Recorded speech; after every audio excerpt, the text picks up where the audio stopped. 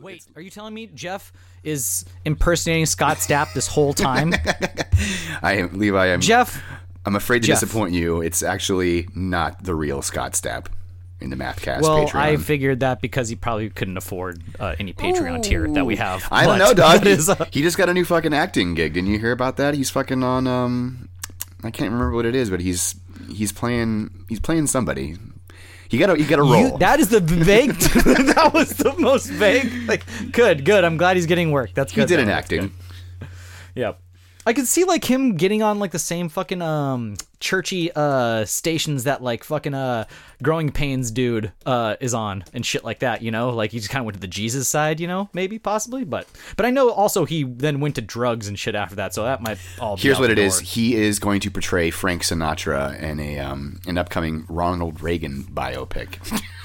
Do you know what? That makes complete sense because I was like, who could play old Blue Eyes?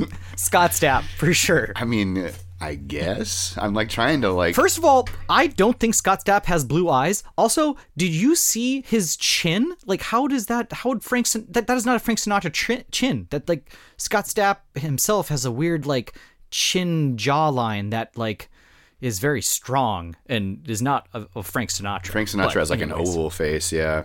Yeah, he's like oval face. Anyways, kind of got that like pointy chin, kind of. I can't wait. Interesting. Yeah, I don't know. I don't know if he'll be convincing. Maybe he can just fucking do a really good Frank impression. Why did they get Harry Connick Jr.? Maybe Harry Connick Jr. is just like hella old now, and I don't even realize it. Well, now Jeff is telling me that he's Frank Sinatra. What am I going to believe here? I don't know who to believe. Oh my goodness. I'm a bit gullible, so I just listen to whatever you guys tell me. We've got both Scott Stapp and Frank Sinatra in the chat, I think. This is crazy. Oh my god. That is my truth. Legit, dude. I smoked a joint taking a walk today, and it was the first time I've probably like walked and smoked a joint in quite a while. And I definitely had like the cautious people, like I take a hit and be like, definitely like oh yeah, you can't cough. You can't. No, dude, you can't even sneeze these days. I had somebody the other day look at me because I hocked a loogie on the ground, and even that I was like, oh shit, I guess. But it's totally fair. I mean, they're totally just being cautious. It's like understandable, but yeah. Oh yeah, I mean, well, naturally, right? I mean, the reaction is like noticeable and visceral for sure. Like people like recoil. I guess I had to go 50-50. It was kind of like, okay, I see your side if you're disgusted by the COVID thing, but also I did hawk a loogie on the ground. That's just disgusting in general, I guess. I mean, that is just a personal thing. So yeah, but definitely today I oh my god, you can't spit in front of people, dog. No wonder they're fucking giving you looks. Well, I didn't. It's transmitted through droplets. I didn't spit at them, and sometimes you have to hawk a loogie, Christian. You know that. I know. Listen, but when you spit, all your droplets are going into. You know how droplets work. You fucking. I don't need. Yes, but I'm also outside of from 500 feet away from people that are yelling at me, so it's okay. Tuck X, Tuck. I can't fucking put your name in a goddamn sentence and be normal. They ask, "What are we smoking? What are you smoking, Levi?" I knew Holly was smoking meth. I knew it. I'm vaping on some field cookies myself. Levi, what you got? I got a joint. I'm not smoking anything now, but I got a half rolled up joint here, smoked of some Gelato 41. Hell yeah, dog! Gelato is the fucking jam right now for sure. I actually do have some gelato. I've got some biscotti. I've got some wedding cake, creme cake, slurry mac, and some vanilla pudding. I think it's called. It's basically purple punch times something else that's like fucking trending right now. Perp is back big time right now. I got a strain today called Gaz, Gaz, and it's like it's a gas cross, probably. I'm guessing. No, it's motor breath crossed with grandpa's breath, and like it is gross in a good way, and it's so yeah. Motor breath is kind of like the new like gassy sort of strain this season. That's really I wouldn't say it's hot, but it's definitely everyone's growing it. It's like earthy and gassy, you know? It's got that like funk to it. But just you let me know whenever you find some pot of gold up there, Christian, and yeah. Oh, that's an antique, dog. You're talking about we need to go down to the fucking Antique Roadshow to find that. Listen, it's still there, man. I know it. It's still there. Yeah, all the strains I used to know are extinct, like Master Kush, Bubba Kush. Dude, I guarantee, no, homie, I guarantee you, it's still up there. Yeah, it's of course, it's somewhere. Yeah, right. There's people who are like obscure breeders who have it, but it's not like readily available in the dispensary. Is what I mean. A legit Humboldt County is that thing where you can just look out your door and look out into the hills and the trees and be like, somebody's growing weed out there. Just like you could just like look at any random hill and be like, I wonder what strains they have out there. Like, that's crazy to think, but like that's how that whole area works. There's breeders up there everywhere for sure. Up here. Yeah. It still hasn't. I'm still apparently not living here in my head. I don't know. But I did get a pot of gold at Spark when I was working at Spark here in the Bay Area, and it came from Humboldt. So I mean, even as of like 4 years ago, it lived. It was a thing. So, man, yeah, some pot of gold would be good right now. Like when I first moved to Humboldt in 2009 or whatever. Hindu Kush crossed with skunk number 1, sir. That's what it is. That is the one. Wow, good memory. I wouldn't be able to fucking tell you that if I had a gun to my head. Very impressive. That's a good cross, dude. Hindu Kush is great too. So it's just all about that skunk number 1, man. Just gave that funk to everything. See, I got really tired of just the basic skunk because there was just so much of it when I first started smoking. And same with Northern Lights. Like the skunk number 1 in Northern Lights, like the building block of so many fucking strains. Yeah, man, I really miss that. Yeah, a little bit more old school genetics up there, or it was. I mean, now I guess it's like Super more Silver Haze. When was the last time you saw the authentic article? I've seen the name. It's been a long fucking time, dude. While, you don't see that shit anymore. I'm telling you, like it's hard to find. Even ATF, it's like I've heard it, but I ain't seen it since then. Exactly. Like, that's the dragon that I'm chasing for sure, and I'm sure Prozo feels the same way. Is the ATF? Yep. You cannot find it, but that was some of the best herb I've ever smoked. Yep. Never grown. Yep. All right. I think weed nostalgia complete. One more thing. Like I really used to love, as much as the Eye Center sucked, they had such a good selection. I used to go there and get like a half-eighth of, Sour D or some OG, and then I'd get like a half-eighth of that Dutch blueberry that y'all used to get all the time. Yeah. Go home and vape that shit with my fucking Yaki. Yeah, it was basically the DJ Short blueberry because DJ Short would come in and give us the seeds and everything. Yeah, and they're two different. The Dutch blueberry and DJ Short blueberry are two different things. So they're like different genetics entirely. Because we've grown the Dutch blueberry, we've grown the DJ Short blueberry, and it was way different. Yeah, that's what we did at the house. Yeah. Yeah, the stuff that I got from the Eye Center back in the day was way different.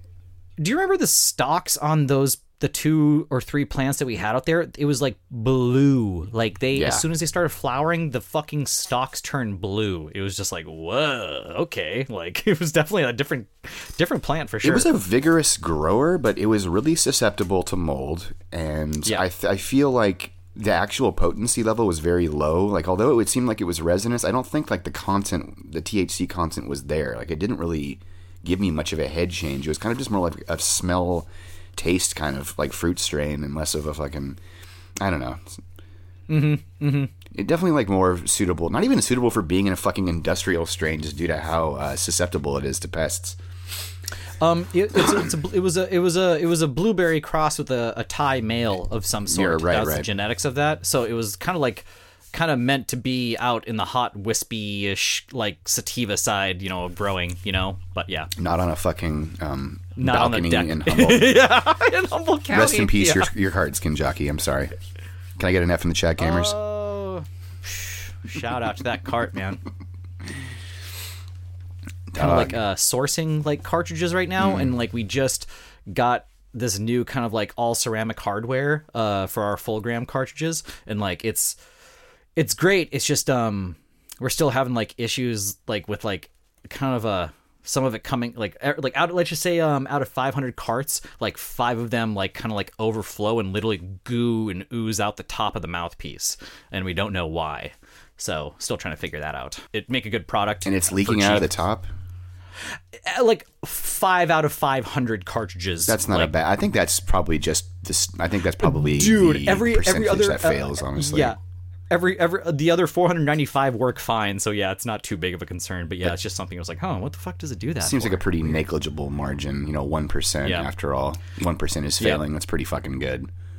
I'll have to send you pictures after this. You and Nick will fucking like the look of them and everything. So. Nice dog. Are they 1 grams or are they half grams? full grams. I wish they were half grams. Yeah, I feel like half gram is better. As much as I love getting a full gram of live resin liquid diamonds. You're messing with the terps. No. That's going to be such a harshness at the end of it. Like it's just like it just tastes so spent. Like it's just like no, absolutely. You said it. It tastes spent. You're getting just more, I guess, distillate and less terps. But you have not experienced yet a full ceramic cartridge. There's no metal or wick involved in this hardware that we have, so it is a completely different taste even on just distillate alone. It's very interesting. Like this is the first time I'm getting to fuck around with this stuff, dude, and like they're all white and everything inside is ceramic. It's fucking crazy. Ceramic cartridge, huh? Yep, full ceramic cartridge. They should be all white. If it's not all white, it ain't full ceramic. Just trying to see what this looks like. Oh, I see. Yeah, I don't think I've ever actually seen these before. Like the inside of it definitely looks different for sure. I don't think I've seen that. We sourced them from Japan this time. And yeah. Did you get the C2 vape ones? I don't know the name. That is the other dude. He is the one grabbing them, basically. All right. So, yep. Levi in the card game. It's like Reese's. He's the chocolate guy. I'm the peanut butter guy. I love how you say fucking Reese's. Who are you? Because it makes so much sense. It's fucking Reese's, you degenerate. Reese's? Oh, come on now. Whatever. I'm from North Dakota. I butcher every goddamn word in the English language. Why is it y'all from the Midwest just talk so funny? I don't know, dude. And even we'd talk about accents back in the day, and my mom would be like, "Levi, we sound just like everybody on TV." Skin Jockey's backing you up on this one. Thanks, Skin Jockey. I appreciate that.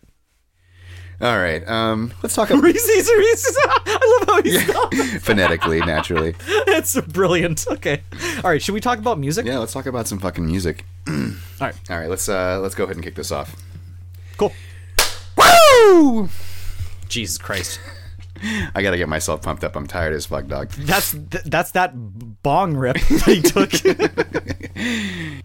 Oh, that was probably really fucking loud. Yeah, I'm sorry. My gain is up super, No, you didn't. No, you didn't Howard Dean it. You were fine. It was good.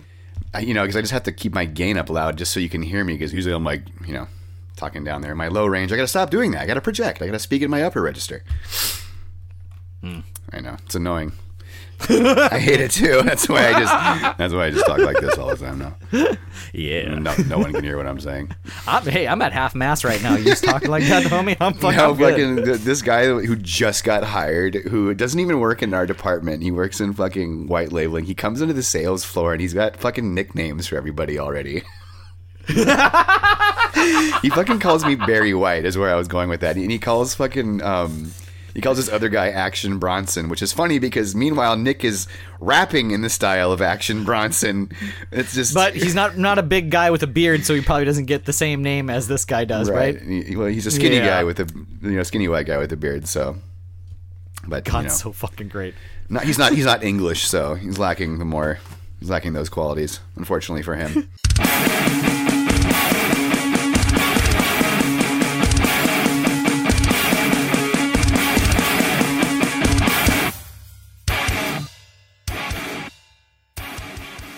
Hey everybody, welcome to the 57th episode of Mathcast. I'm your host, Christian.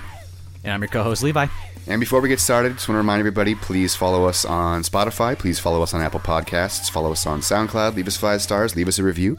If you have any questions or comments, you can send us an email to mathcoreindex@gmail.com.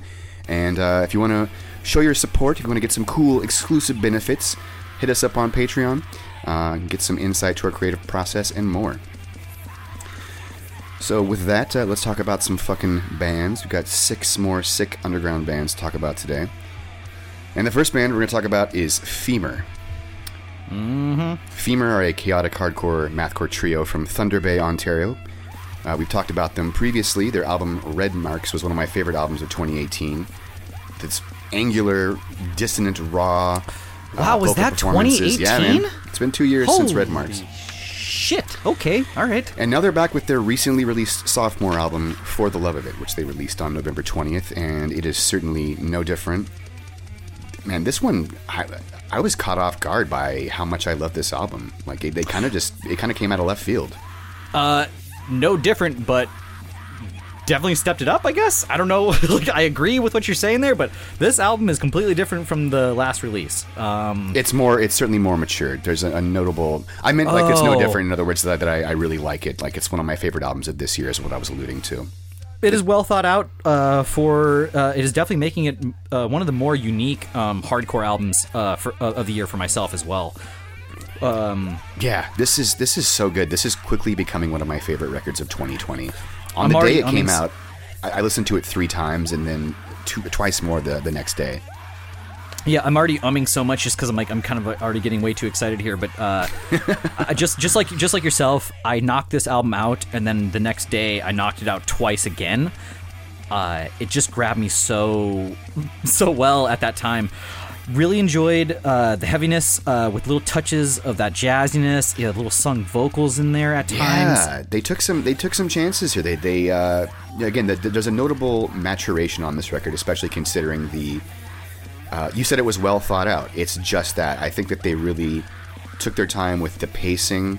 Great album flow here. You know, by track 4, we get that, such a lovely breather with those like the harmonics coming off the bass and like the rolling percussion. It's like really like relaxing, I agree. Ultimately, this album just has a lot more noticeable, just fucking catchy hooks. Songs like The Shakes, Yeah. It That's has a strong it has opener, everything. too. Yeah, man. I mean, it has it all. It's still in my head, kind of playing around. It kind of like perfectly. It just lays out the band's mission statement, which is just to pummel you with a simple riff until it evolves into something that is deceptively technical. Yep. Unconditional would be a track that, if you want to see the well-rounded side of just what we're speaking of, like heaviness, the jazziness, the sung vocals and everything, Unconditional would be the track I'd suggest you going to right away. That is definitely one of my favorite tracks on the album, for sure. This is a fucking classic track, 1 to 10, blast it through, put in the work. It's all amazing. And there was not a boring part. There's no filler. I really enjoyed this. So, yeah. Yeah, this is one that you can listen to front to back. And the calmer moments are not at all ones that I would skip. Like normally I think I might have the tendency to kind of like skip past the kind of more relaxed, subdued tracks in a track list like this. For example, with Cult Leader, A Patient Man, there are definitely times that I'm like skipping over certain tracks that are very, disparate stylistically speaking from the rest of the album's compositions. But in this case, excuse me, with the more relaxed tracks, they really stand out to me. Again, with Unconditional, that's just such a lovely moment with those like raindrop-like harmonics coming off the bass and the hi-hat work from the drummer, like almost just like Ravel-like subtleties in the changes. They're all doing like very subtle switch-ups.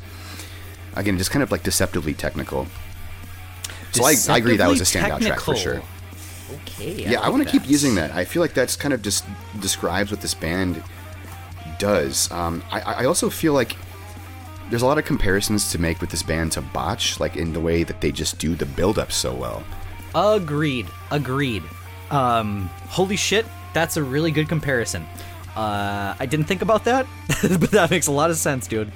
The reason I say that is because the buildup is the process of taking apart and just gradually adding intensity, right? Until you are just practically begging for them to deliver the part that you're expecting. So, Botch and subsequently Gaza and Cult Leader, I feel like those influences are definitely all over this record.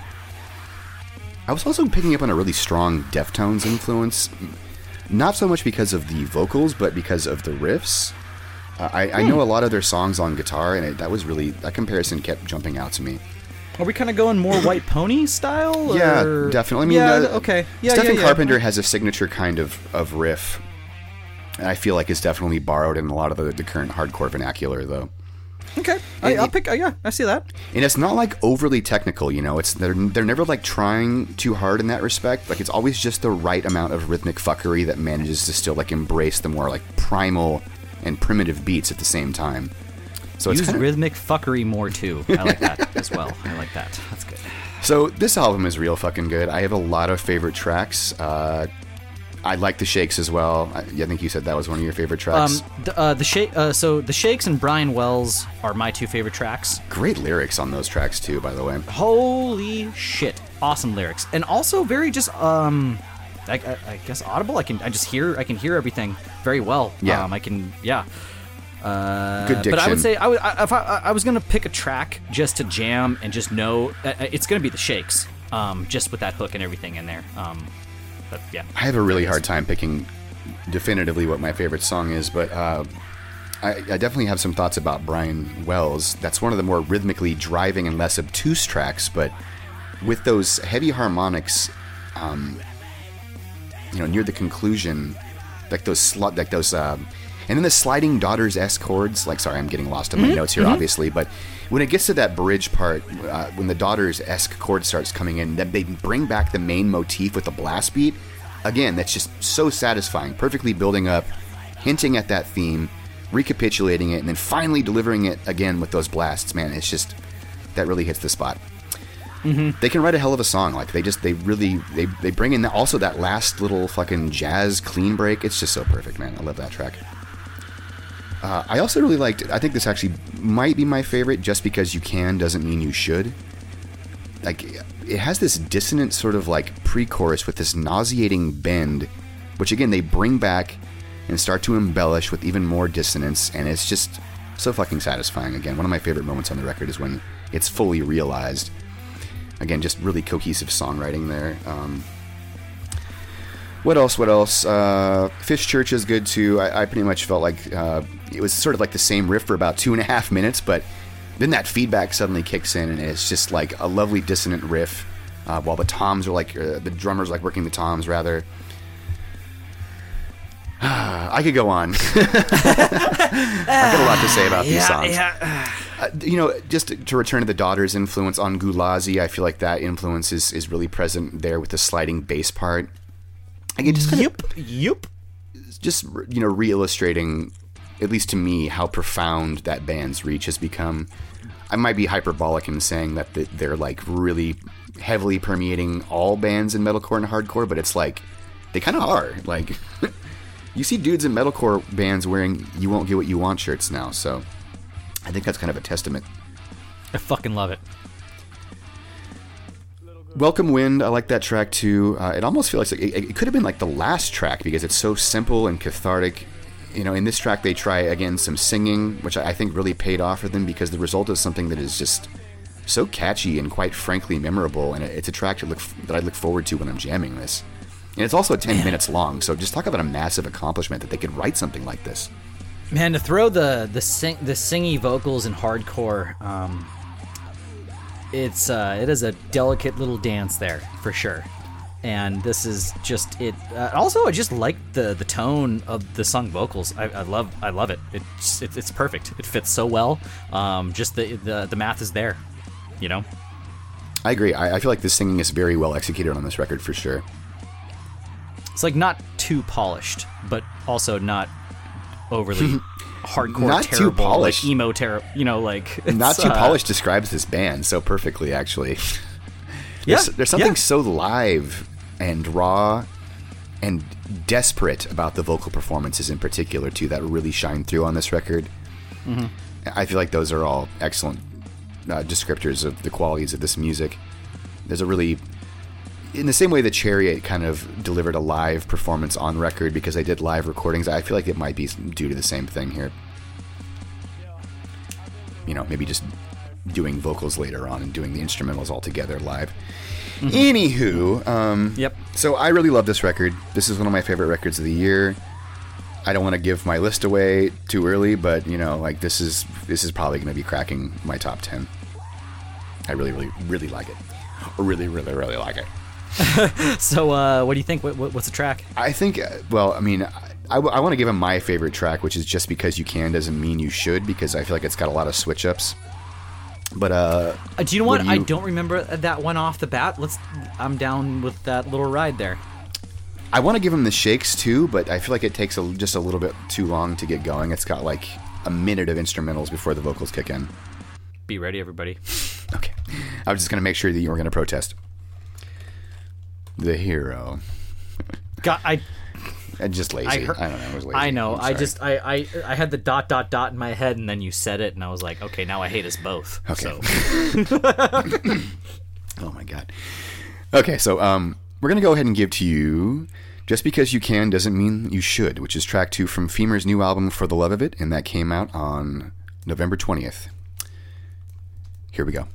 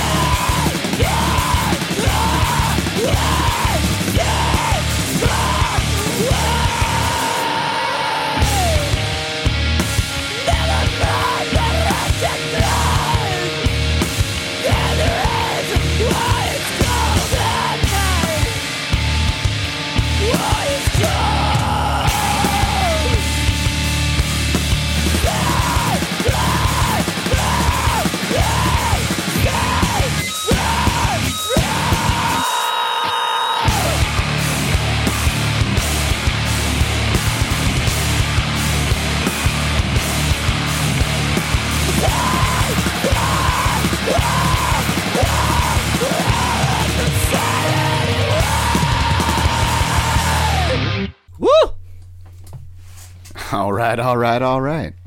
God damn it. So that was Just Because You Can Doesn't Mean You Should, which is track 2 from... That was a good choice, man. I looked in. I can't believe that's a track 2. Like, yeah, you know, yeah, fucking yeah. That was when I heard that track, I was like, okay, I already officially love this album. It's just the riffs on that are so satisfying and good, and the way they tease parts and then bring them in, and then Tuck was reminding me in the chat that I was not highlighting the bass enough. The bass performances on this album are really fucking good. Like, really excellent, and not just playing the fucking root or the third, really playing more of almost a lead role, doing quite, leady kind of very melodic parts. Bass players, they get all the women, but they can't read. I know about bass players. So that was Just Because You Can Doesn't Mean You Should, which is track 2 from Femur's new album, For the Love of It, and that came out back in November. So the next band we're going to talk about is Sense Erase. That's all one word. For those of you frantically searching. It's probably nobody. Also, it's like when you put the words together, but it's not sense erase. It's like then we took a letter or two out. You definitely have to kind of. I kind of rolled my eyes the first time I saw this band's name.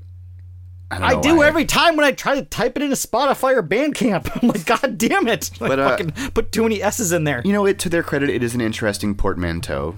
So they did something unique. I mean, in this day and age, you really have to come up with a unique phrase or, make a fucking word up. Like in this case, just to sort of set yourself out and be more search engine optimized.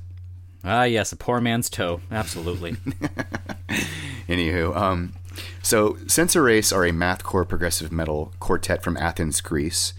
They've been around forever. They actually formed in 2005, so technically this LP is 15 years in the making. This is their debut album.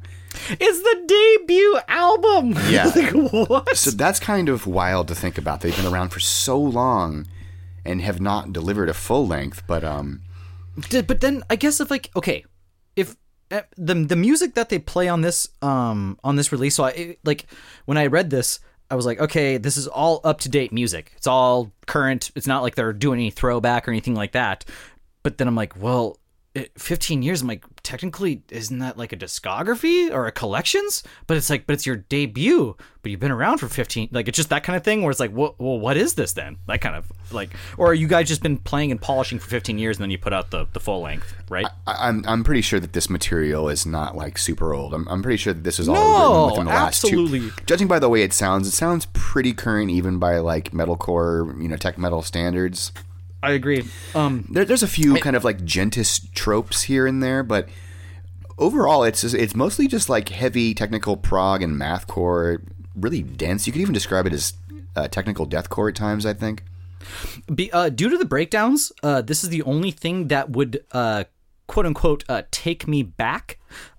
Being like, maybe this is like older material, but it's not. They're just like throwing in some really good chunky breakdowns. But any said breakdown in this band really takes me to like an early 2000s metalcore, deathcore vibe. Yeah, I'm just going to say it right now. They fucking bring it to you. Ion D of it all.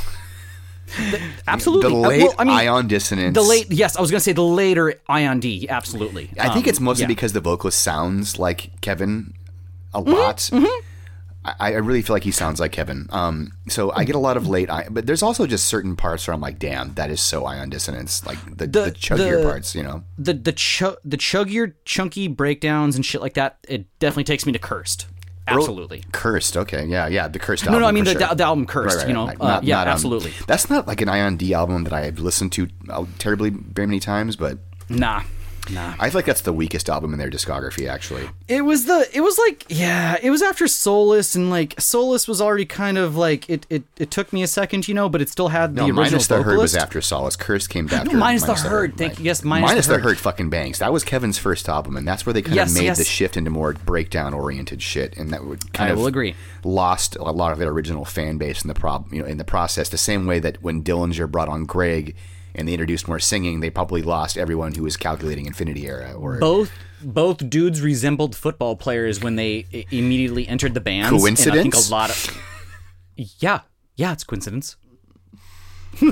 Or is it fucking idiot? Yeah, or is it a conspiracy so big that your little mind can't even grasp it? No, it's not though. There's got big guy. Another vibe that I was getting off this was early Contortionist vibes. Because we're talking about very specific eras of very specific bands. Early Contortionist. If we're gonna throw the dirty word gent in there, absolutely, Christian. Yeah. I was right there. Exoplanet for sure. There's a lot of like more progressive moments too, though, that are just kind of like more melodic and atmospheric too. So there's some good balancing on this record. Yep. Some tracks that I enjoyed. Honestly, just to talk about this very quickly, I was kind of thrown off by track 1 and 2 just because they're so not like super different, but excuse me, they're definitely more like djenty, as you might say. Especially track 1. I think maybe it almost just threw me off a bit and almost had me withdraw from this record, because track 2 definitely steps it up in terms of intensity and complexity and just being overall more fleshed out and interesting. But I think the best track on this album is track 3, Extraction. I think that's where we start to see this band really shine, you know? I will agree with it taking off, but I felt like the first 2 tracks, it didn't, like, nothing stood out to me, I guess. But the gentiness is there. It's heavy. And then later in the other tracks, I feel like it's a little more mixed in, and then just more chunky breakdowns with the djenty side. But I guess, I don't know, man. This album, it is chock full. Every song is a banger. There's a lot of parts per song. So I'd rate their dude, music. yes, it's a lot to digest. Yeah, I would rate their musical density very high, actually. So, I mean, on that note, so for them to be around for so long and then to have this as their debut, it's very comforting to know and see that they have put in the work and have basically shown us everything they have. Yeah, I don't feel like this is a disappointment at all in terms of being their debut full length. I mean, granted, it's 15 years, but with this style of music, it's not that big of a stretch to have a band go that fucking long without releasing a full length, now is it? Yep. If I was to say, out of the bands that we're covering on this episode, as far as purchasing an album, I feel like this band is well worth your money. If you're literally just gonna spend, like, say $10 on the album, it's chock full, just like Femur. I mean, you have no fillers. It's in just like Femur, it's like one interlude, but that's it. Oh, I mean, there's a little bit there, but yeah, ultimately I wasn't, there was no track I was skipping over. Truly, it was just heavy, doon. Speaking of heavy, the heaviest song on this album has got to be The Hunt. You know, it's got the heaviest breakdown of the whole album, as a matter of fact, about 30 seconds into it. What track is that? I don't know. I stopped writing down track numbers, but fuck. On The Hunt, about 30 seconds into that track, they hit this heavy-ass, bendy chug part that is so similar to Frontierer, the song called Neon Barnacle. Like, really fucking hitting it with the bang, that kind of vibe, you know what I'm saying? The Hunt I agree with. That was a great track. Dude, that fucking bangs. That is a real fucking fresh banger for sure. If y'all want to pick up the butterflies, pick up the change and everything, swing those windmills, I say track 7 and 8, Privity and Ape, are there completely. they sprinkle in a breakdown and then bring it back to a breakdown again, which is great. They do that really well, for real. Yeah, I just, it's almost like, oh shit, they're doing it again, like, you know, gotta run back onto the dance floor kind of thing. They'd be a great band to see live. On that note, yeah, I would love to dance for them. It's almost like they almost, I'm gonna say this, this might not make sense to a lot of people, but it's almost like a Black Dahlia Murder album where it all sounds like Black Dahlia Murder, you know, where these guys just, like, every song just like junk. I'm like, fuck yeah, let's do it, like that kind of thing. So sign me up. No surprises. Yeah. Every track though, well over 3.5 minutes, going into 5, 6, 7 minutes, you know. It's a banger. 10 tracks, and there is that one interlude, I guess, like going on 2 minutes long. Ultimately though, lyrics are there, music's there, hard work, like, fuck yeah, man, sign me up. I liked, this is a little bit more of a straight deathcore track, but Antipode, I feel like that was just some really outrageous vocals and breakdowns of, like, some of the best on the whole album. They don't even give you time to breathe. It's right after The Hunt. It's fucking The Hunt, and then the Antipode, and then they give you that little breather, and then they go Privity and Ape. It's it's looking nonstop. At this track listing again, it is really quite good. Yep. But I think Extraction is probably the track we should give our listeners.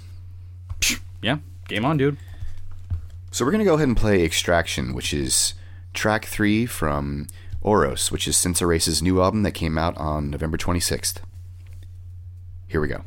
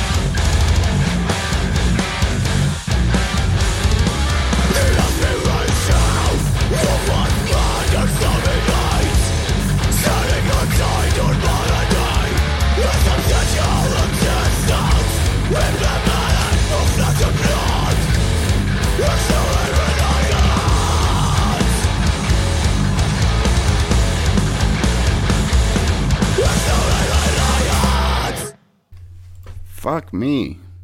So that was Extraction, which is track 3 from Sense Erase's new full-length album, Oros.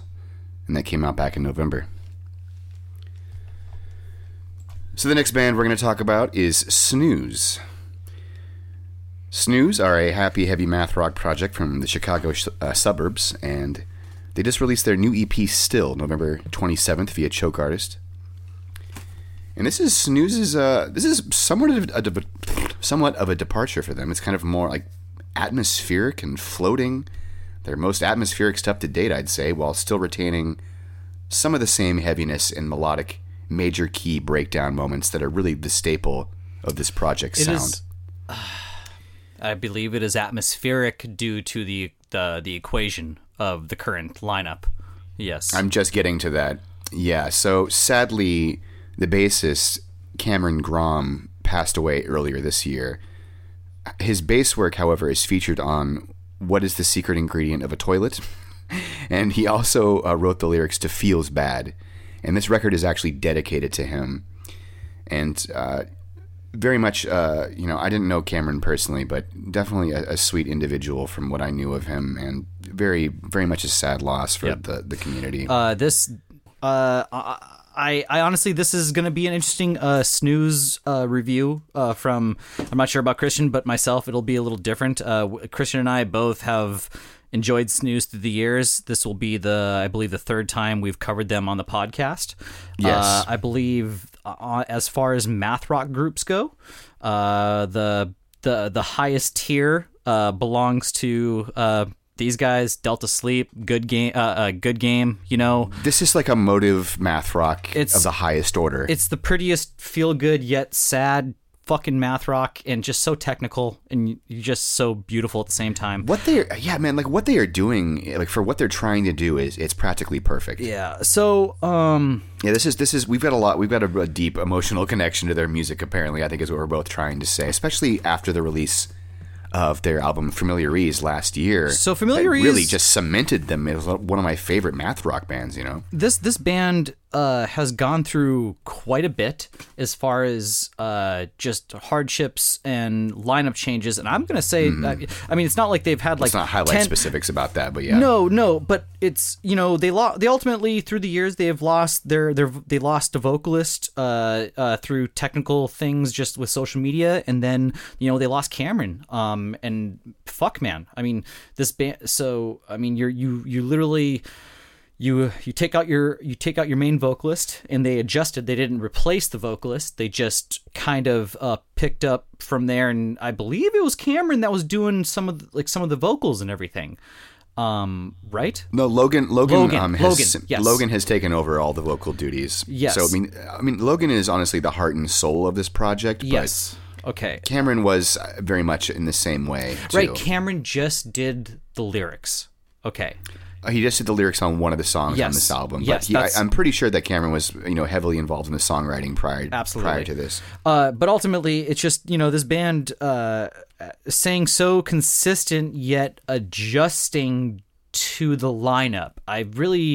It's interesting to see. They've rolled with the punches, basically. They really, this band really has, and they've gone through lineup changes and literal deaths in their lineup, and to continue to put out music. And then to not even be a fully touring band, aka probably a profitable band. These guys are doing it for the love. I mean, they fucking. It's not like they're major merch hustlers. I mean, you can go on their Bandcamp. You can possibly buy a T-shirt and maybe a record, and that's all it is. I mean, this band is. They are so modest in what they do, and ultimately this. Okay.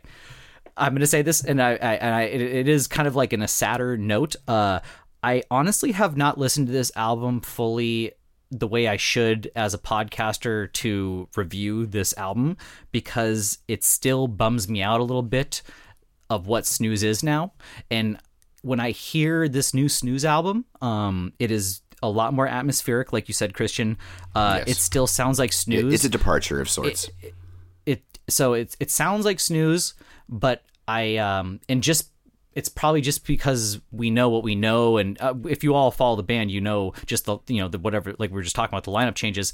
I feel like there is this essence of like just this missing piece, like this like floating like orb above, like this unattainable, like reaching thing I can't get to. And I just wish there was a little bit more, but it's still, I don't know. It just bums me out a little bit. Just thinking about Cameron and just like thinking about the lineup changes and everything. I haven't fully been able to enjoy this record like I should. But then there's other times where I try to convince myself, and I'm like, well, fuck, man, they really have rolled with the punches. They have adjusted and kept adjusting and kept adjusting. Hopefully this conversation will inspire you to go, revisit it and give it another listen in earnest, because it is good. By and large, it's a good album. Oh yeah, time does everything. Man, it's all good. I just as far as myself, I've just. It's hard though. I hear what you're saying. I gotta tell you, dude. The music is emotional. I can't even imagine what an emotional process it must have been to try to finish this record under those circumstances. And I'm not. Yeah, dude. I'm just telling you, like, this is the first time, sure. like I can't fucking jam this album fully yet, man. Like, I'm not ready, dude. Like, I have the 12-inch wrapped in plastic still. I have not touched it. I haven't opened it. I haven't smelt it. I haven't touched it because I'm not there yet, and I'm not ready. And it wasn't like I'm telling you, like, I'm not. It's not like I'm sad. Like I when all this news came out, it wasn't like I'm crying on my phone. But just when the release happened, I tried to jam the album, and I was like, holy shit, like. I'm a little bummed. I'm not ready for this whole new sound of Snooze yet. Like, but all in all, the sound is good. I just, not ready yet. So it's way more. They're like leaning into like the wall of sound type moments now with like the soaring vocals, and they kind of like these parts like sort of just drone on for quite a while the vocals are they're like high and soaring. They're also quite understated. For one, probably due to like the sheer emotion of the just recording it in general, but I also feel like they're really like low in the mix too. So that was, I don't want to say it was that kind of, it didn't necessarily like meet my expectations in terms of enjoyment, like how much I've enjoyed their other stuff, but there's a new layer to this band that we're getting to experience here, and I think that they're morphing. They definitely are morphing a little bit there. Yeah, I agree. Yeah, they're going through some changes for sure. Yeah. That being said, there's some really, really great moments on this album. I don't actually have any track by track notes, but let me just pull it up really quickly so I can just tell you some of the tracks that I liked. I feel like Feels Bad was a major highlight for me. I liked the saxophone feature on that. I feel like that really paid off. The saxophone's amazing. Yep. Mm-hmm. In the past, they have used like MIDI sax, but this is the first time that Snooze has actually, to my knowledge, actually gotten a real fucking horn on one of their albums. I'm pretty sure they haven't, but no, yeah, either way, no, we've never heard any like horn, any woodwind, any brass, anything like that on a Snooze track. There's like legit sax on Feels Bad, and that's fucking great. And that's the song that is actually featuring the lyrics of Cameron. I also liked What's the Secret Ingredient of a Toilet? Once again, Cameron's little touch there, man. I think, though, that Chesapeake is the best song on the album overall, at least the one that I enjoyed the most. It's got very, very catchy lyrics that ring out in my mind just thinking about the song. The lyrics are the name of the song, 927 Chesapeake, which is an address. And of course, if you remember the launch of the single, you see the picture of 927 Chesapeake. Did you know that, Levi? I bet you didn't. I did not. I was going to say, I was like, I did not know that. Yeah, man, go on their Bandcamp. The single for Chesapeake is, the cover, is the house of that same address. So amazing. So I thought that was a great track. The lyrics are really good on that one. And also it's got the titular line of the EP, still as it was, still was. So rest in peace to Cameron Grom rather. I'm glad Logan pushed through and got this album out. And it was actually, the drums were tracked by, what is their name? Anup Sastry, who I've seen that name fucking everywhere, but I can't remember what other band they're in. Either way, so glad this came out. If you want to pick up a vinyl, you can get that through Choke Artist. Yep, highly suggest you guys do that. Support Choke Artist as well. Great fucking label who've been putting out so much music in math rock. Basically, the cream of the crop underground math rock bands are being released through this label. So, Yep. do yourself a favor and go fucking check them out. Joe's a real solid dude. He plays in fucking all kinds of sick bands. So, without further ado, Levi, what do you think? Is Chesapeake cool with you, dog? Chesapeake is definitely cool with me. Absolutely. Cool. So we're going to go ahead and play for you Chesapeake, which is track 6 from Snooze's new EP, Still. And that came out on November 27th via Choke Artist. Here we go. The street, 927 Chesapeake. I discovered needs to be and needs to rise. Deafening, something you would never see. They would never let you see. They would never let you see.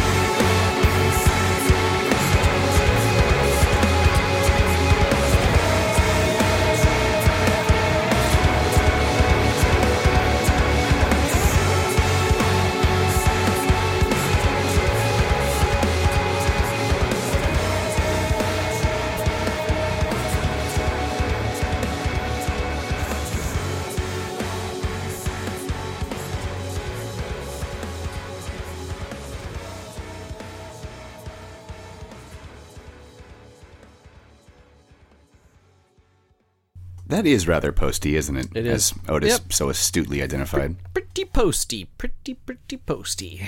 I cannot believe I didn't put that in my notes. Yeah, you kind of suck for that, man. But at least we got we got our listeners here. So it's Yeah, fucking I'm awesome, missing man. all kinds of observations, and they're just like, "Yo, this." I'm like, "Oh shit!" And that's how it went. That's life, man. I tell you what. Oh man, I remember that. I remember that, man. that time that I dropped my keys and you thought the phone was ringing? I call them fingers. I never seen them fing though. Yo, That was not a very good auto. By the way, I apologize. I just started. I don't watch a lot of The Simpsons, and I kind of bought like some of the newer like Christmas episodes. I do not like the newer animation they have for The Simpsons. Don't like it at all. It's almost like kind of off-putting how high quality it is now. They're over animated. I feel like they're like Disney characters. Like I don't like how. CGI has ruined literally every visual art form. Dude. It definitely has ruined The Simpsons for me. I mean, definitely today, like watching the newer Christmas episode, I'm like, all right, I give up. Fuck it. Like seasons 11, like 1 to 11. That's all I'm doing. Other than that, fuck it all. I don't care. Yeah, I definitely prefer the earlier seasons. It's really hard for me to watch anything from the last 10 or 15 years from the show, though. It's all so terribly contrived. The writing is awful. Mm-hmm. It's awful. Yep. Like, the last thing I legitimately got a laugh out of was fucking a season, I don't even know, 28 or something? Like, Chief Wiggum goes, "Oh, my snout!" That's what got me. My beautiful snout. It's a beautiful snout. So that was a good laugh. Yeah, that's good. Yeah. Most of it's funny. All of the laughs I get out of the show revolve around pigs. Fucking every like funny Simpsons punchline revolves around a fucking pig from the last like 15 years. You know what I'm saying? Like, it generally involves Ralphie or Chief Wiggum. Or me. that, yeah. The yeah. writing. That's definitely true for sure. Yep. Ralph definitely has some good fucking lines. Yep. But yeah, man. So that was, in danger. that was a really solid track. I gotta tell you, to choose out of this album, that one was perfect. It had enough vocals, very atmospheric, but still had that classic kind of snooze, chunky, upbeat mathcore thing going on. It was Damn, dog, man. I'm all kinds of faded. I forgot we were doing a podcast. Like, we were just talking, and I forgot to close out the song.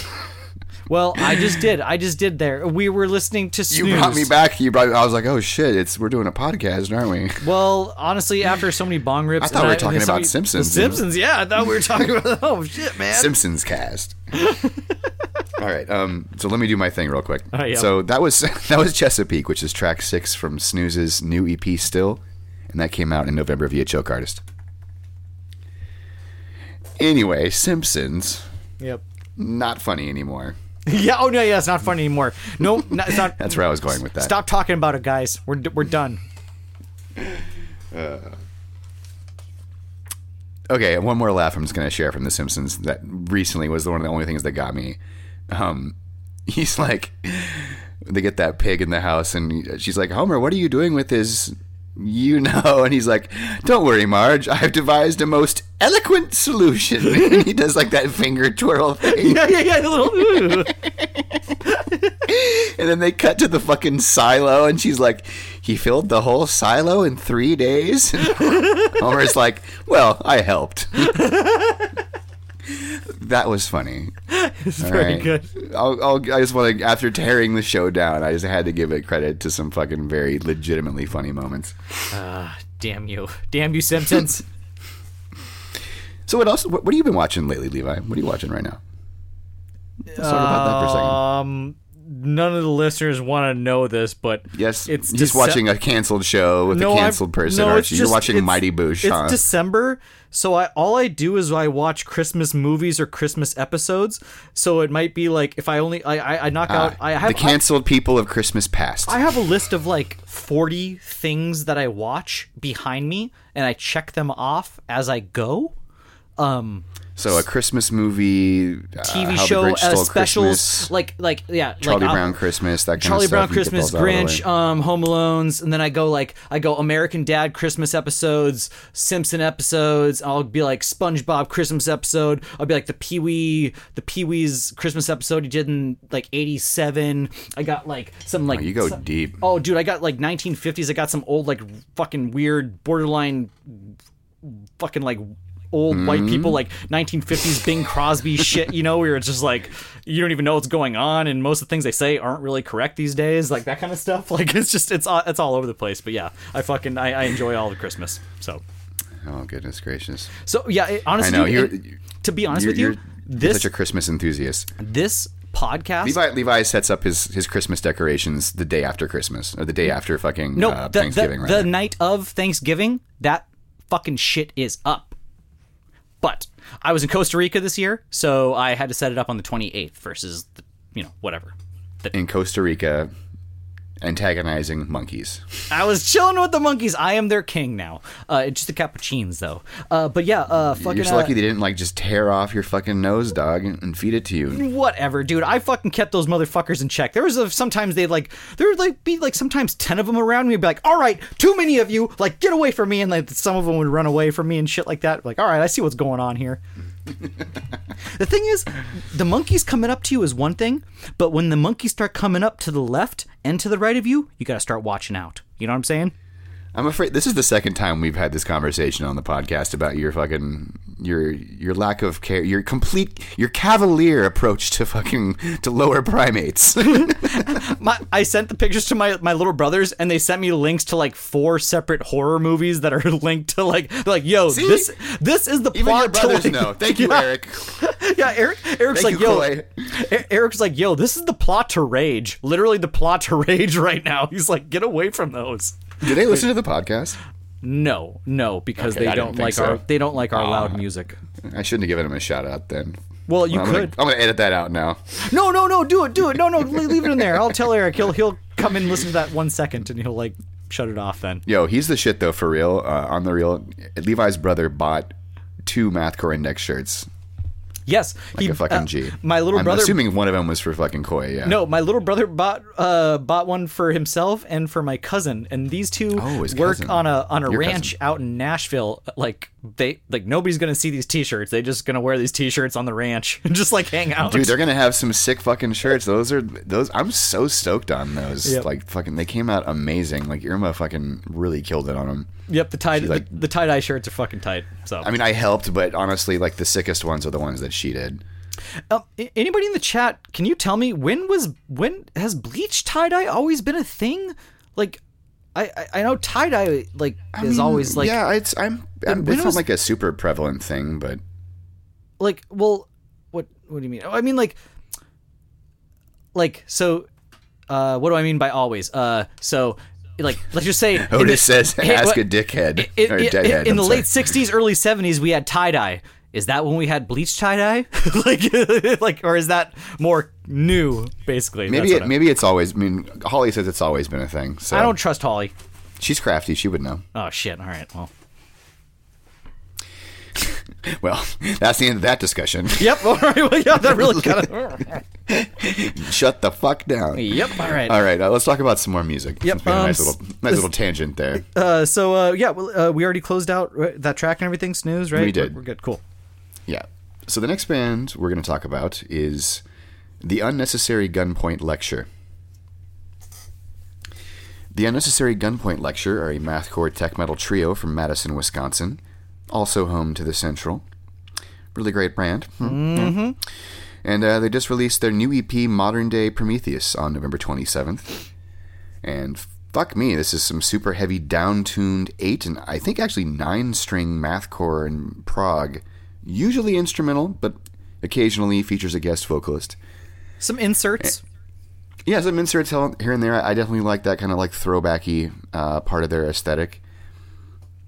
And they do occasionally feature some guest vocalists, and unsurprisingly, I think this is some of the strongest material yet.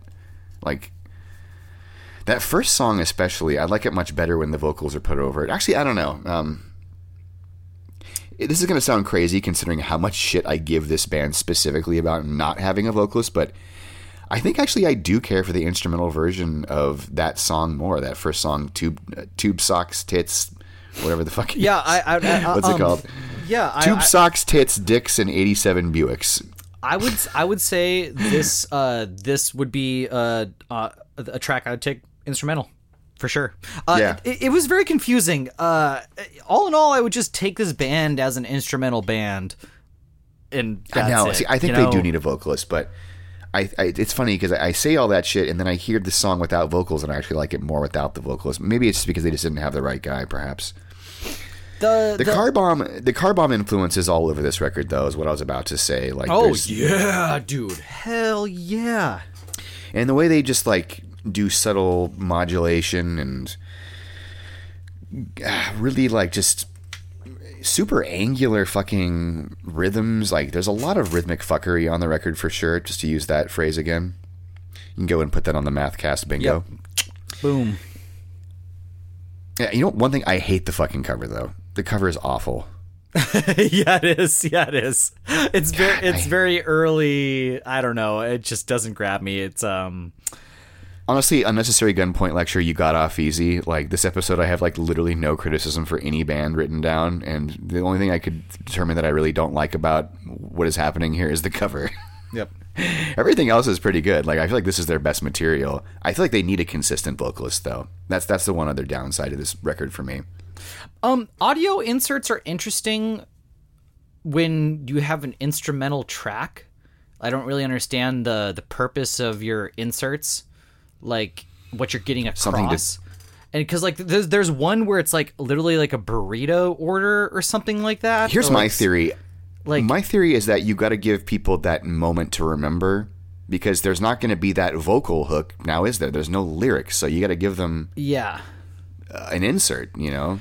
I guess if that's what it is, I guess I like that less. I just the inserts just was like, okay, well, why is that there? And then I would read the track. I'm like, well, it doesn't even go with the insert. Like, all right, whatever. Like, just it's okay. I guess we're just putting things down, like that kind of thing.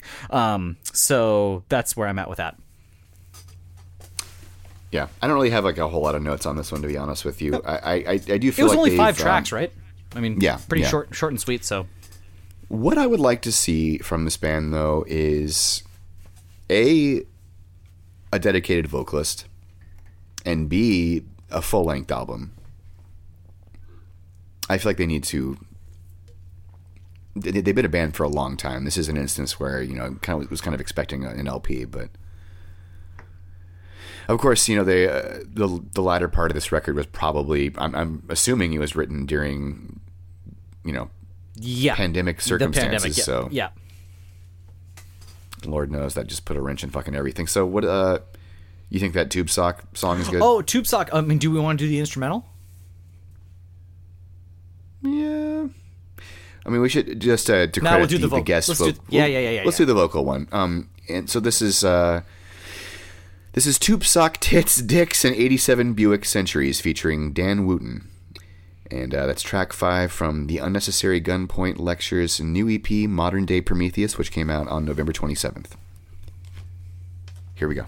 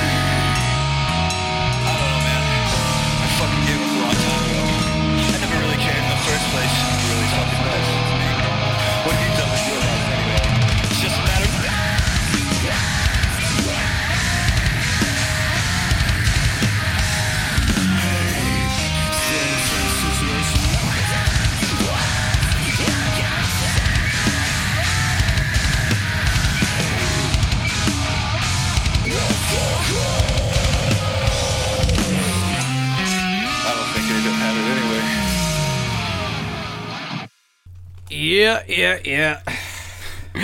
Again, that conversation just reminding me in the chat of that time we saw fucking Vermin. Was it Primitive Man or was it Vermin Womb? We saw Vermin Womb. Yeah, remember? I was like kind of like making fun of it. This is funny because I actually love Ethan and I love his vocals, but he kind of just does sort of deliver this very like one-dimensional sort of like syllable when he sings. Everything's like rah, rah, rah, rah, amazing. Shit's amazing. Shit's fucking amazing. That man makes so much sense to me. He is amazing. He's so fucking good live. Dude literally becomes possessed. Like he is a man possessed. One of the purest like doom fucking metal artists out there. Yep. The grindcore documentary that came out, it's all the only piece that he has in there. He's like bashing the dude from fucking Anal Cunt, and it's just like, fuck yeah, man, that guy sucked what anyways. Yeah, he's like, fuck Seth Putnam, dude. Seth sucks. I think that's dude. like his big highlight. Dude, of the I saw Seth Putnam in person twice. As far as like I missed Anal Cunt, but like I just saw him, the person walking around, and he was a terrible human being, a pig of a person, like a G.G. Allen style, where like you either I guess kind of liked him or you just thought he was a terrible individual, like classic nihilist. Oh my god, dude. I guess just a terrible person. Yeah, anyways. Yo, what was your band, Skin Jockey? Let us have it. You can't say that and then not fucking give it the plug. Head Gore. Okay. Dwight, can I keep that in the podcast, or should I edit that out to keep you safe? I don't know what to do now. We'll figure it out later. You feel free to comment or DM me. Put it in. We're putting it in. Great. Love it. Let's fucking air that beef out, dog. Let's do this. All right, we'll put it in, I guess. We'll put it in, he says. Wink, wink, nod, nod, nudge, nudge. So nice. So what's happening now? What are we doing? I did close out that song, didn't I? Do it again if you didn't. Okay. No, you didn't. We haven't closed out the song. No, we just really fucking went on a tangent. We've been doing that after every song this episode. That's great. So that was Tube Sock Tits, Dicks, and 87 Buick Centuries featuring. They should have just kept it Tube Sock Tits, Dicks, and 87 Buicks. That would have been way funnier. Featuring Dan Wooten on vocals. Track 5 from the Unnecessary Gunpoint Lectures new EP, and that's called The Modern Day Prometheus. So next we're going to talk about Plastic Bag Face Mask. Plastic Bag Face Mask are a mathcore deathcore trio from Fresno. No, you're not tripping out. We did just talk about this band like 6 episodes ago. But here we are revisiting them because they just released an EP, a while back. However, this new full-length album, Content, or I don't know if it's content or content, it's open to interpretation, I presume. Mm-hmm. Their new full-length album, they've really redeemed themselves here in terms of composition, just songwriting, recording, everything. This LP is so much better than the EP they released earlier this year, just by leaps and bounds. We might, naturally, I guess we will forever repeat ourselves if we are revisiting bands by saying they're a duo. This is a I said step trio, up. but you're right. This is like, I guess this is something we're always going to say, just like it's heavy or something like that, right? But yeah, man, this release blew me away. They have put in their fucking work, and for this to be such a well-polished, interesting listen for this kind of MySpace era grindcore, deathcore kind of thing going on, it tickled me, man. It took me back. Every time I listen to something like this, it tickles my brain because it's new. I know it's new, but then I hear it and I'm like, oh fuck yeah, I hear that. Oh, I get that like kind of like old school vibe, just like earlier with Sensi Race. When I heard those chunky breakdowns, I'm like, oh fuck yeah, dude. It's kind of 2005-ish. It's a little pre that. Absolutely, I would agree. Other than that, I got nothing else to say, dude. Just fucking bring it on. This was a great release. It's markedly improved material. There's some big Chariot vibes on It's Like a Blue October song, especially on the end, which features guest vocals from Chris Deering of the Sound and Ins creation. No shit. Yeah, there's some great features on this release, actually. Another great feature is of Ellie Hyland of Fawn Limbs, who was featured on She's the Cousin of the Chainsaw. So some fucking Dark Trail fam coming out and throwing down on this album big time. Mm-hmm. And fucking killing it, too. Both really... I feel like the tracks that they are on are the better songs on this album, for sure. There are still, I just have the same hesitation about this band that I've had for several years, which is there's still those moments where I really have to question whether or not the guitar parts specifically are either heavily edited or just straight up MIDI. Specifically on the last track, like Favor's dad really has these parts where I'm like, man, this sounds very much MIDI. So is this is still a 2-piece, correct? Yes, I said trio. It's a 2-piece. Yes, yeah, it is a 2-piece. So for that, I definitely, when I was listening to this, and I kind of sometimes get ahead of myself, I'm like, oh, hold up, remember this is not a full group. This is more of a studio style band. So, but I mean, as far as just listening to it, it was a great just heavy, extreme, hard, heavy music to knock out. But yeah, when you break it down, that's definitely holding back my enjoyment just a little bit, though. Yeah, it always takes me back, and especially you and I think we have that we break a lot of our Mathcast rules and everything, but there is still that thing where it's like, wow, I'm not sure if you could do this live, and that's kind of I don't think that they ever intend to do that. I don't think that's, but I think that back in the day they used to play shows, but this newer material, I'm not sure that they could. There's a pull it lot off of body. live. There's a lot more body there. Yeah, there's would like have to layers have- and yeah. Yeah, they would have to have a better. They have to have a better drummer, an actual drummer, not a computer. I mean, they could do the Last of Lucy thing and just put it on the fucking chair, I guess. On the drum throne. Oh my god! Don't bring that up. God damn it! God damn it! So we saw Last of Lucy in a garage one time, and they fucking. Oh, you mean? Okay, you Levi saw them booked The in Last my of Lucy garage at when I his booked house. them. Dude, is that what you mean? Oh my god! No one cares about the shows you used to book at the Big Tree, Levi. No I'm one just but fucking telling Nick you, Zombie it's- remembers that. Fucking.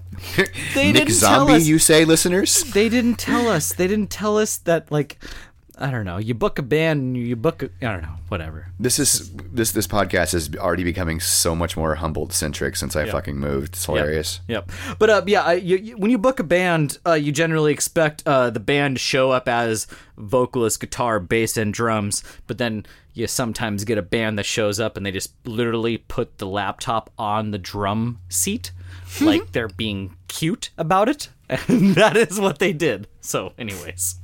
Honestly, hilarious. And they killed. You know what? Tragedy plus time equals comedy.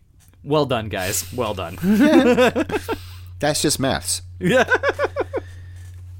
So, all that criticism aside about the sterility and potentially fabricated nature of the guitar parts, I do have a lot of songs that I really enjoyed off this record. I liked It's Like a Blue October song we talked about earlier, the Chariot vibes, great guest feature from Chris. I feel like even the Mightiest Caterpillars might be the heaviest shit this band has ever written. I totally agree. That track and Niche Cam Room are my favorite tracks. That's funny. I have no notes about that one. Yeah, I could not tell you what it sounds like, but yeah, Niche Cam Room and the Mightiest Caterpillars.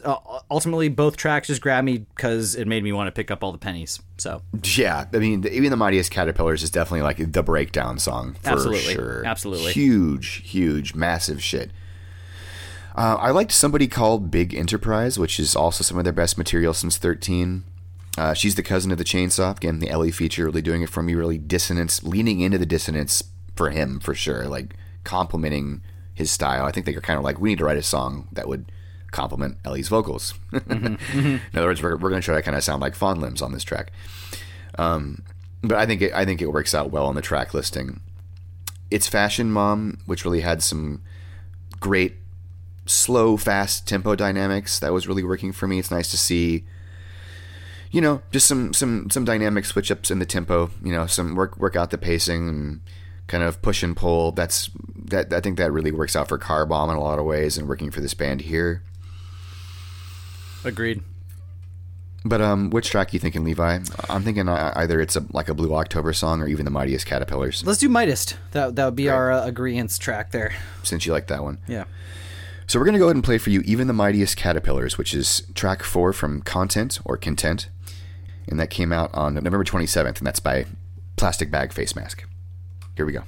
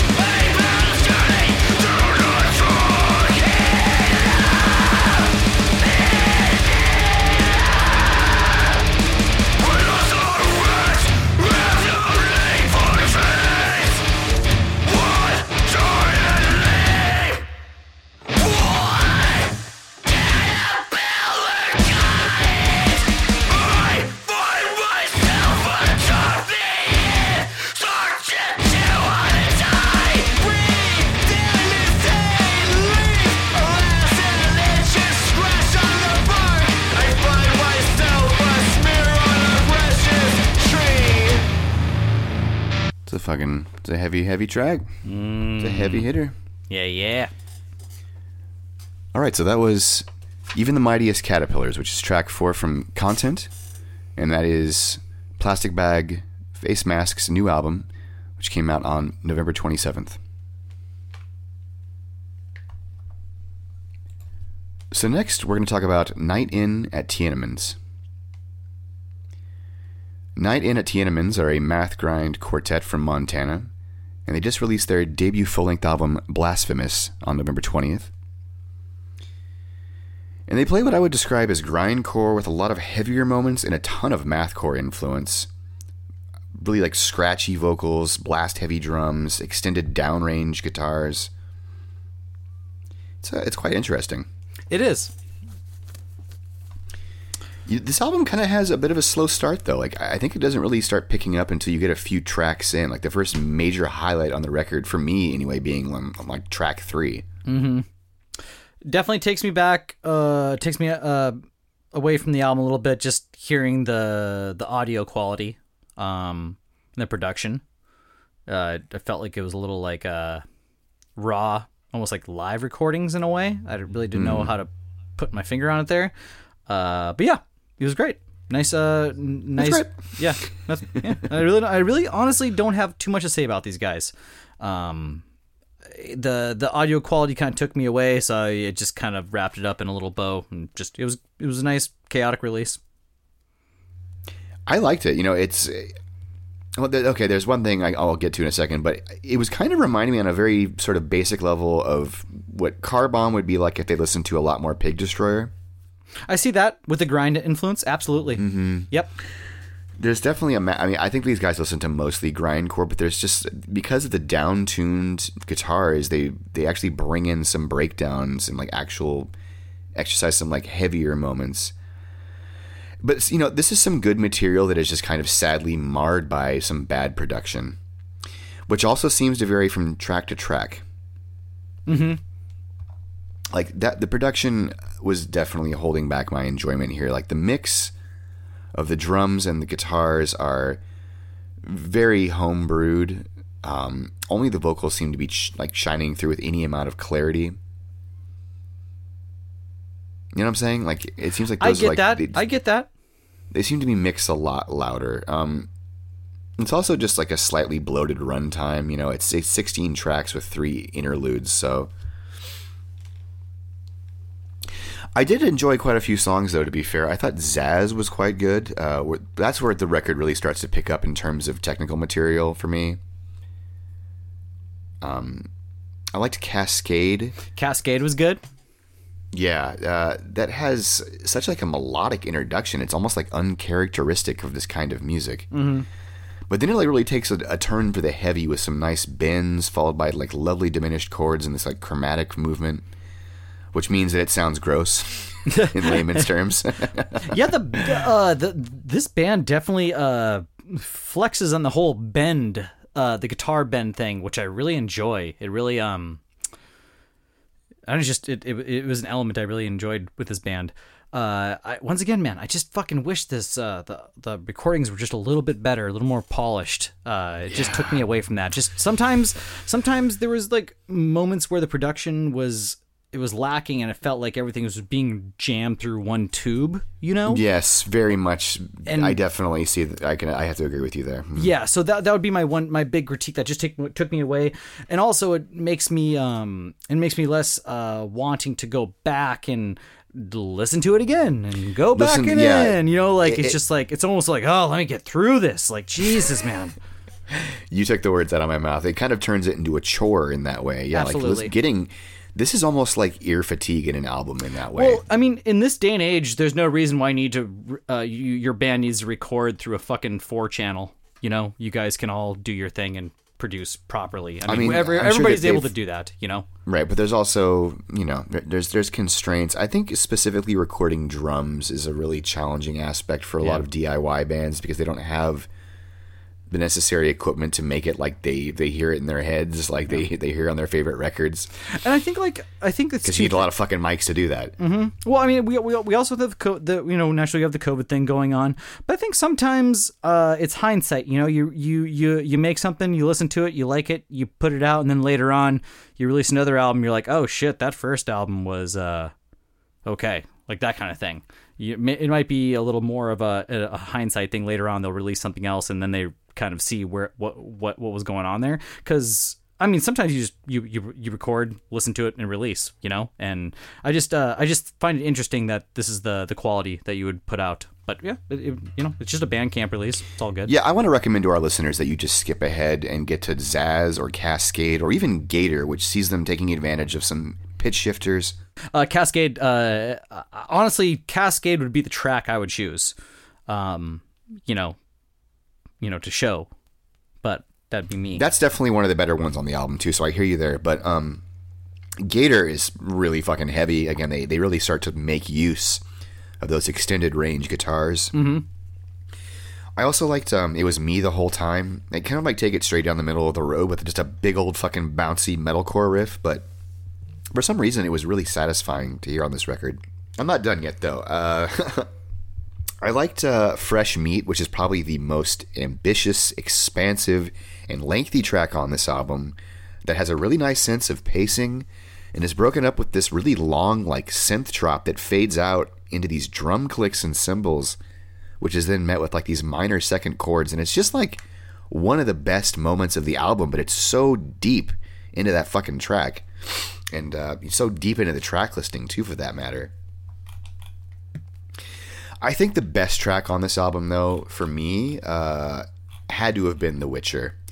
In The Witcher, yeah, they bring in that vocal feature from Mandy Castro, and it's just like, it really just fucking works. There's like a bit of melodicism there that was totally unexpected, but hit really nice.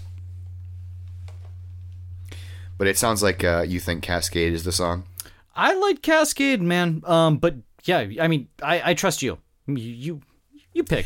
I really feel. Let's give him The Witcher. Yeah, let's give him The Witcher. I feel like that's Or I don't know. No, Witcher. We're doing Witcher. Yeah. Okay, Witcher. Yeah, come on. Okay, let's do it. All right, so we're going to go ahead and play The Witcher, which is track 11 from Blasphemous, and that came out on November 20th. Here we go.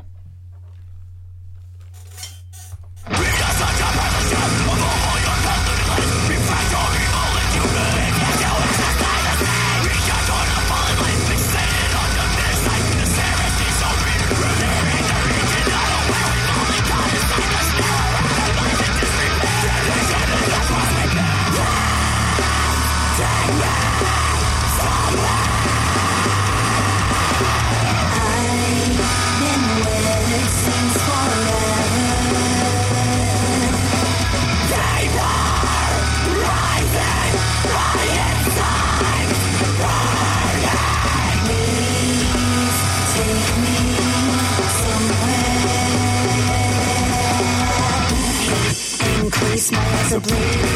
What's on the streets, people leaving. To delirium, these walls are closing in. Now I'm burning alive, and there's no way back in. Increase my eyes are bleeding. What's on the streets, people leaving. To delirium, these walls are closing in. Now I'm burning alive, and there's no way back in. Increase my eyes are bleeding. What's on the streets, people leaving. To delirium, these walls are closing in. Now I'm burning alive, and there's no way back in.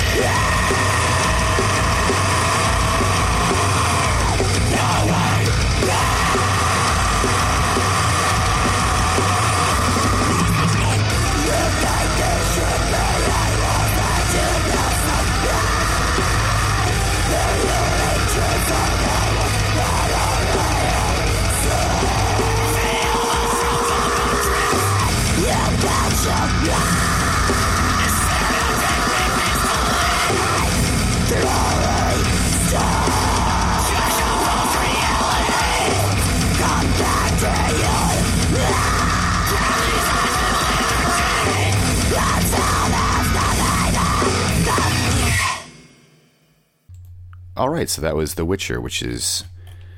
What fucking track is that again? Track 11 from Blasphemous, which is... Well, that's Nina Tienemann's new album. And that came out on November 20th. Levi, unmute. Yep. Oh, sorry. Definitely was talking with that. Yep. Okay.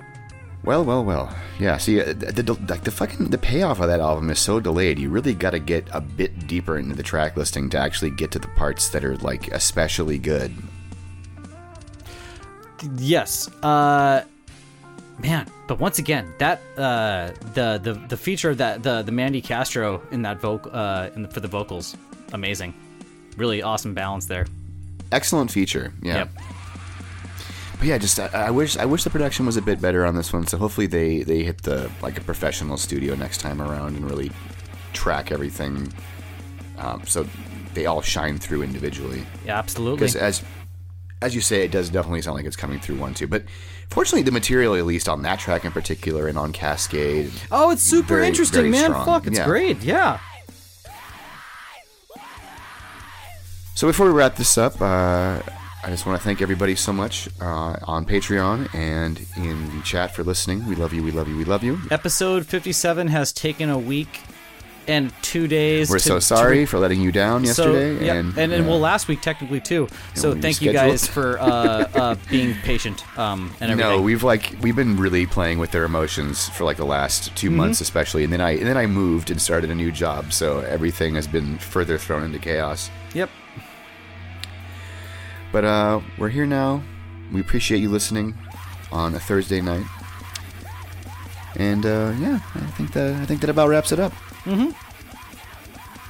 So without further ado, let's see. Anything else we need to say? Is it Holly's birthday? Oh yeah!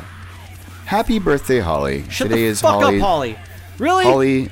Yes, it's Holly's birthday. Happy birthday, Holly! Woo! Oh, I hope you're old. You're supposed to woo. Whoop, whoop, whoop, whoop.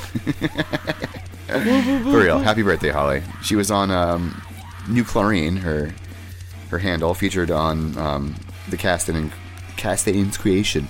And that'll be up tomorrow, a.k.a. the 18th. I think it's up now. No, she said it'll be up tomorrow. Oh, okay. Yep. Well, fine then. Yep.